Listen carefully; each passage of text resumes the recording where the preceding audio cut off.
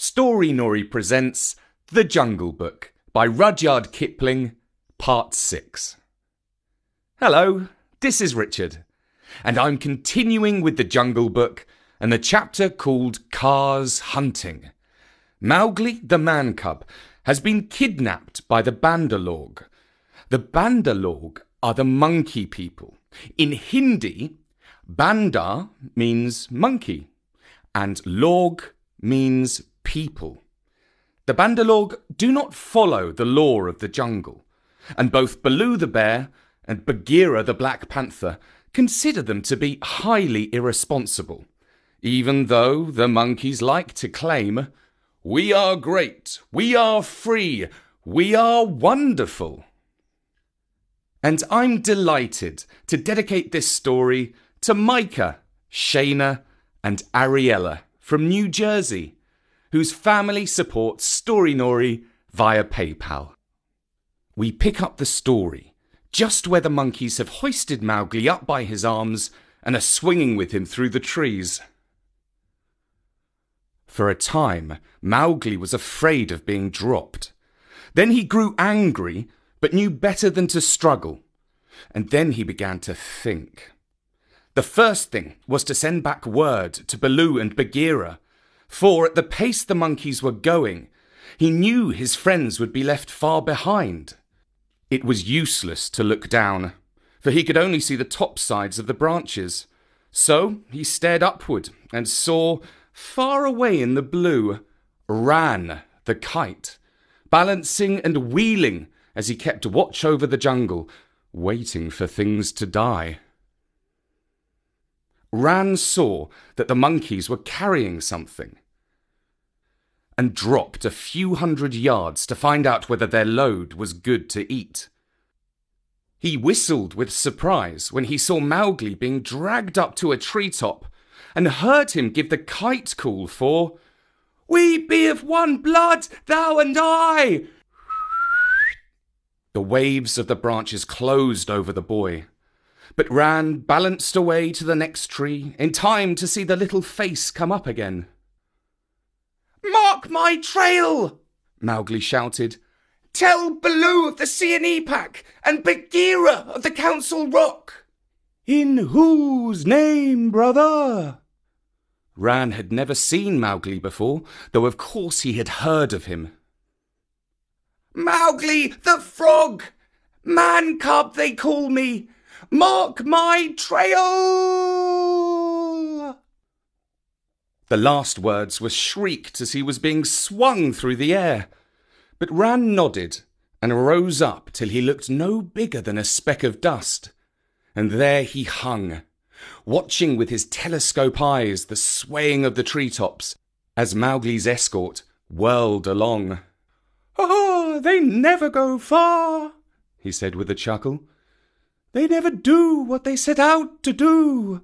Always pecking at new things are the Bandar-log. This time, if I have any eyesight, they have pecked down trouble for themselves. For Baloo is no fledgling, and Bagheera can, as I know, kill more than goats." So he rocked on his wings, his feet gathered up under him, and waited. Meantime, Baloo and Bagheera were furious with rage and grief. Bagheera climbed as he had never climbed before, but the thin branches broke beneath his weight, and he slipped down, his claws full of bark. "Why didst thou not warn the man-cub?" he roared to poor Baloo, who had set off at a clumsy trot in the hope of overtaking the monkeys. "What was the use of half-slaying him with blows if thou didst not warn him?" "Haste! Oh, haste! We may catch them yet," Baloo panted. "At that speed, it would not tire a wounded cow. Teacher of the law! Cub-beater! A mile of that rolling to and fro would burst the open. Sit still and think. Make a plan. This is no time for chasing. They may drop him if we follow too close." A ruler! Oh! They may have dropped him already, being tired of carrying him. Who can trust the Bandar-log? Put dead bats on my head, give me black bones to eat, roll me into the hives of the wild bees that I may be stung to death, and bury me with the hyena, for I am most miserable of bears. Ooh, oh, Mowgli, Mowgli! Why did I not warn thee against the monkey folk instead of breaking thy head? Now perhaps I may have knocked the day's lesson out of his mind, and he will be alone in the jungle without the master words. Baloo clasped his paws over his ears and rolled to and fro, moaning. At least he gave me all the words correctly a little time ago, said Bagheera impatiently. Baloo, thou hast neither memory nor respect. What would the jungle think if I, the Black Panther, curled myself up like Ikki the Porcupine and howled? What do I care what the jungle thinks? He may be dead by now. Unless and until they drop him from the branches in sport, or kill him out of idleness, I have no fear for the man-cub. He is wise and well taught, and above all, he has the eyes that make the jungle people afraid. But, and it is a great evil, he is in the power of the Bandar-log, and they, because they live in trees, have no fear of any of our people. Bagheera licked one forepaw thoughtfully. Fool that I am! Oh, fat, brown, root-digging fool that I am! Said Baloo, uncoiling himself with a jerk. It is true what Hearty the wild elephant says. To each his own fear. And they, the Bandar-log, fear Kaa, the rock snake. He can climb as well as they can. He steals the young monkeys in the night. The whisper of his name makes their wicked tails cold. Let us go to Kaa. What will he do for us? He is not of our tribe, being footless, and with most evil eyes, said Bagheera. He is very old and very cunning. Above all, he is always hungry, said Baloo hopefully. Promise him many goats. He sleeps for a full month after he is once eaten. He may be asleep now. And even were he awake, what if he would rather kill his own goats? Bagheera, who did not know much about Kaa, was naturally suspicious. Then, in that case, thou and I together, old hunter, might make him see reason.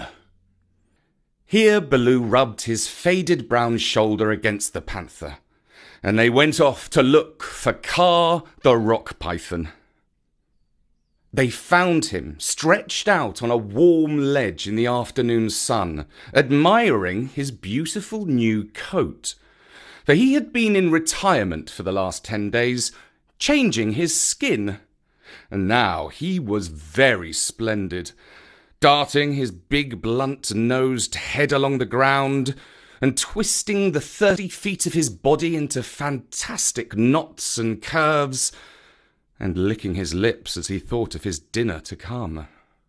He has not eaten, said Baloo with a grunt of relief, as soon as he saw the beautifully mottled brown and yellow jacket. Be careful, Bagheera. He is always a little blind after he has changed his skin, and very quick to strike. Kaa was not a poison snake. In fact, he rather despised the poison snakes as cowards. But his strength lay in his hug, and when he had once lapped his huge coils round anybody, there was no more to be said. Good hunting! Cried Baloo, sitting up on his haunches. Like all snakes of his breed, Kaa was rather deaf, and did not hear the call at first. Then he curled up, ready for any accident, his head lowered. "Good hunting for us all," he answered. "Ho, ho, Baloo, what dost thou do here? Good hunting, Bagheera. One of us at least needs food. Is there any news of game afoot? A doe now, or even a young buck? I am as empty as a dried well." "We are hunting," said Baloo carelessly. He knew that you must not hurry Kaa. He is too big. "Give me permission to come with you," said Kaa. "A blow more or less is nothing to thee, Bagheera or Baloo. But I have to wait and wait for days in a wood path, and climb half a night on the mere chance of a young ape. Psst! The branches are not what they were when I was young. Rotten twigs and dry boughs are they all."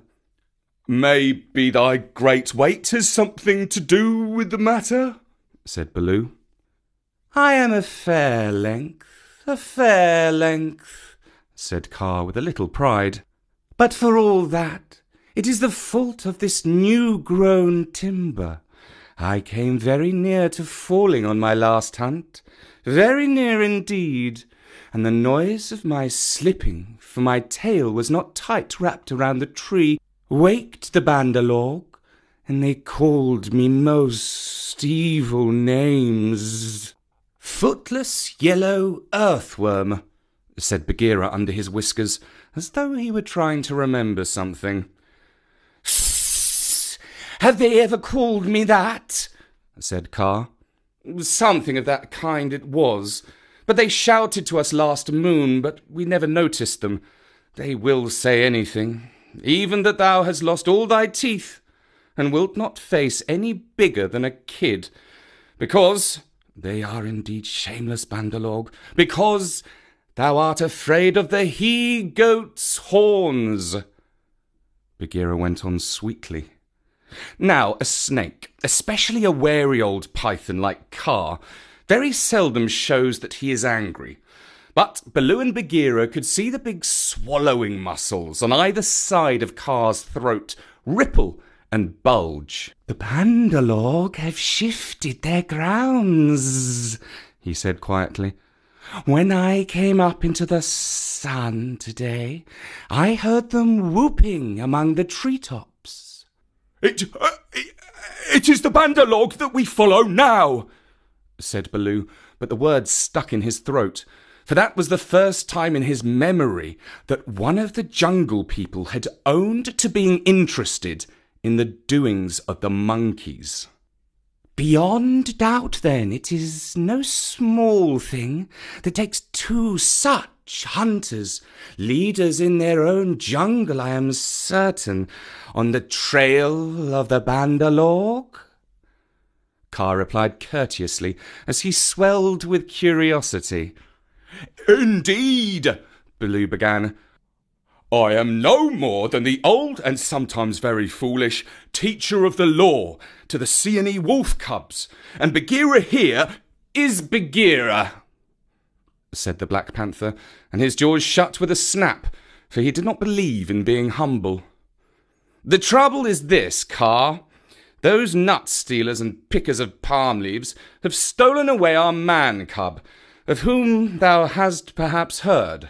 "I heard some news from Ikki. His quills make him presumptuous, of a man-thing that has entered into a wolf-pack. But I did not believe. Ikki is full of stories half-heard and very badly told." "But it is true. He is such a man-cub as never was," said Baloo. "The best and wisest and boldest of man-cubs. My own pupil, who shall make the name of Baloo famous through all the jungles.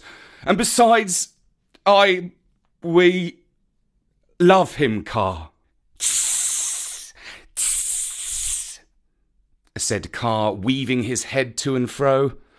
"I'll also have known what love is. There are tales I could tell that need a clear night when we are all properly fed to praise properly, said Bagheera quickly.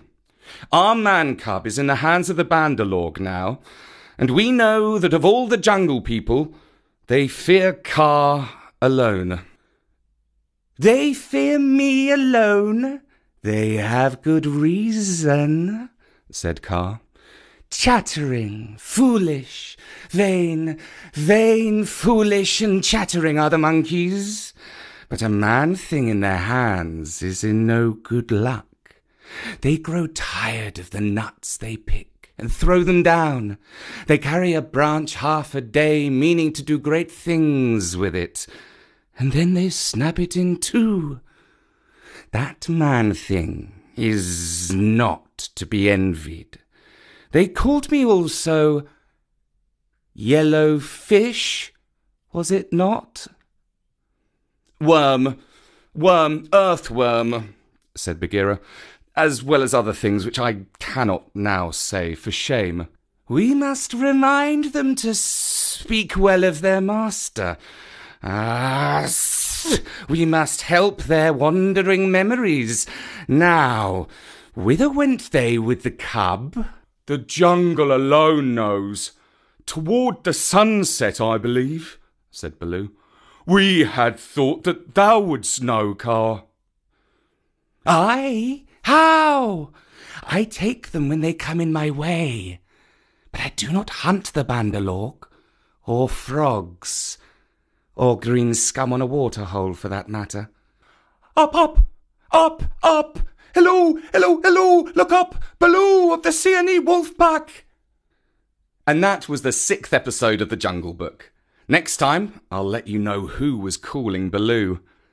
And I'm delighted to dedicate this episode to Micah, Shayna, and Ariella from New Jersey in honour of Micah's birthday. They write, "Thanks so much for all the stories. We all love them. And the family has supported us on PayPal, which is one way that you can help us continue Story Nori.